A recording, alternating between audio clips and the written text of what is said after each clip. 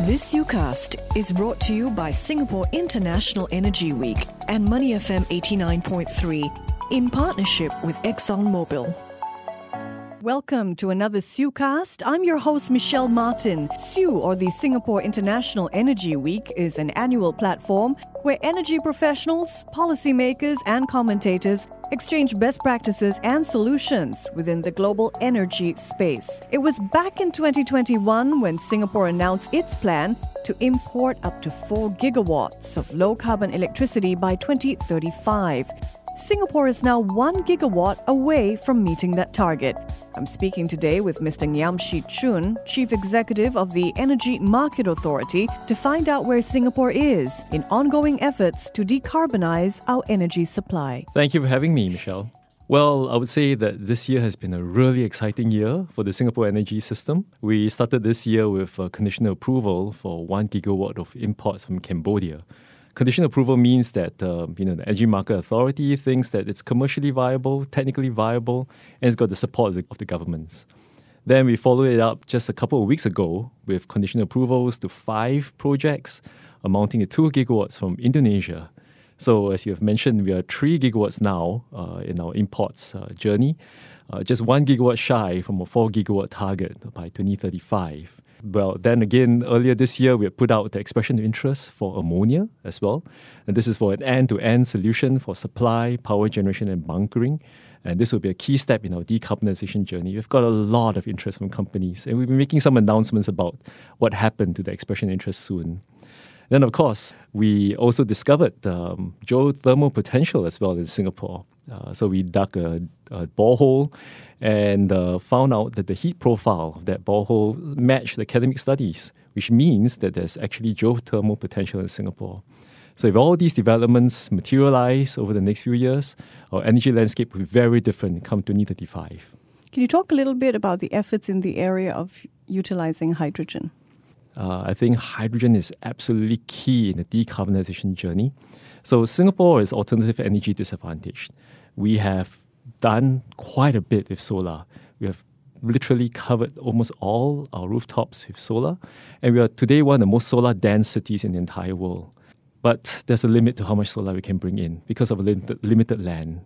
So we are talking about bringing in renewable energy resources from around the region. And that's why we're talking about electricity imports. But there's a limit to how much we can import. We can't import all our energy needs.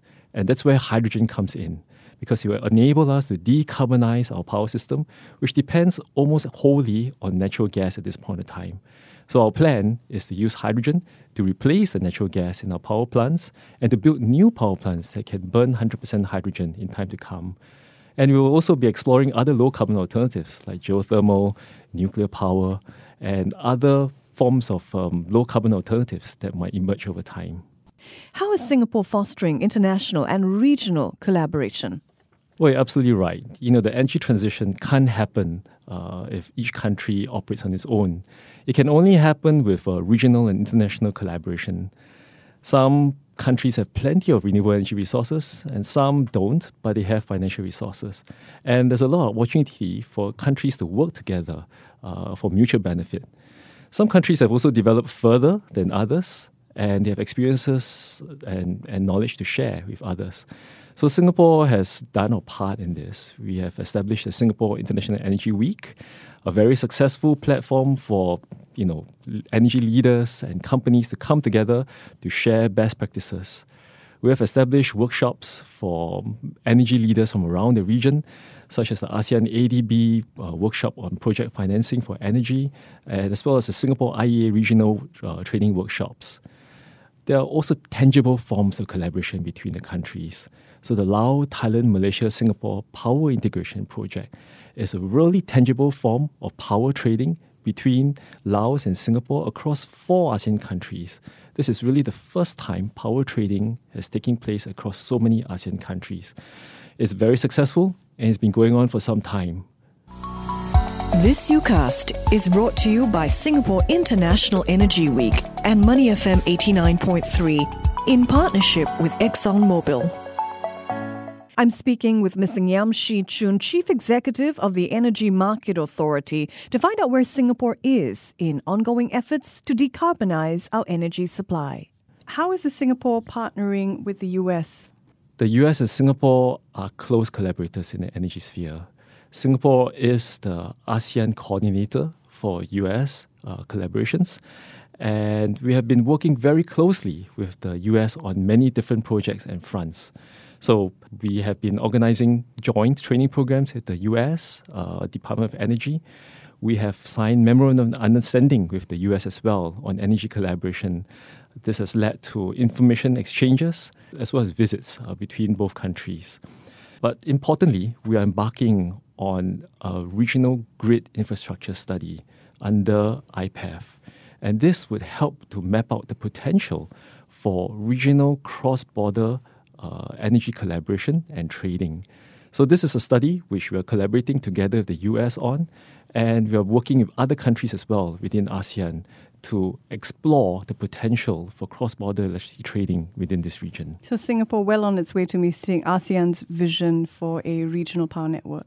Oh, certainly. I think this is an idea that has come and it's really reached its maturity at this point of time. So this is an idea that has been talked about for many years. But I think recently, because of many of the plans for net zero commitments by the ASEAN countries, as well as I think this push towards getting to net zero by companies, by individuals as well, that's really made it worthwhile for countries to talk about cross-border linkages, both for electricity trading as well as mutual support. So in the very recent ASEAN Ministers of Energy meeting in Bali, I think there was almost uniform support across all the ASEAN ministers for ASEAN Power Grid. Singapore is in a position where we have a high demand for zero carbon electricity, and there are countries around this region which have plenty of resources in terms of solar, in terms of wind or hydro, that can be exported to Singapore. This would help both Singapore decarbonize our power system and also develop the renewable energy resources in the source countries. So not all that power would be sent to Singapore. It would also be developed for their own domestic needs as well. So this would help to improve their renewable energy resources, as well as develop production and supply chains of solar panels as well as battery energy storage solutions in other countries. And produce a lot of jobs along the way as well. And that's the basis of the green economy. So plenty of potential for the entire region to grow as we decarbonize together.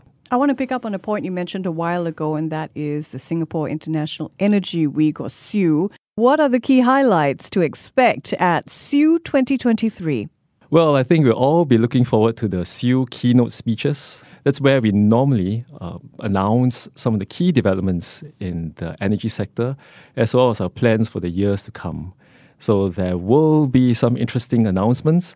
I can't say too much now because I'll be giving too much away, but please tune in to SIEW, please attend as well. We'll certainly be talking about plans to further decarbonize the energy sector while ensuring energy security.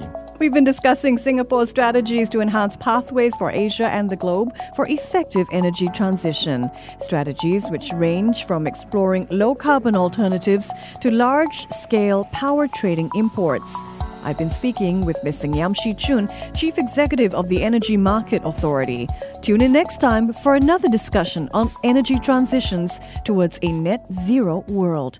Until the next SIEWCast, I'm Michelle Martin. This SIEWCast is brought to you by Singapore International Energy Week and Money FM 89.3 in partnership with ExxonMobil.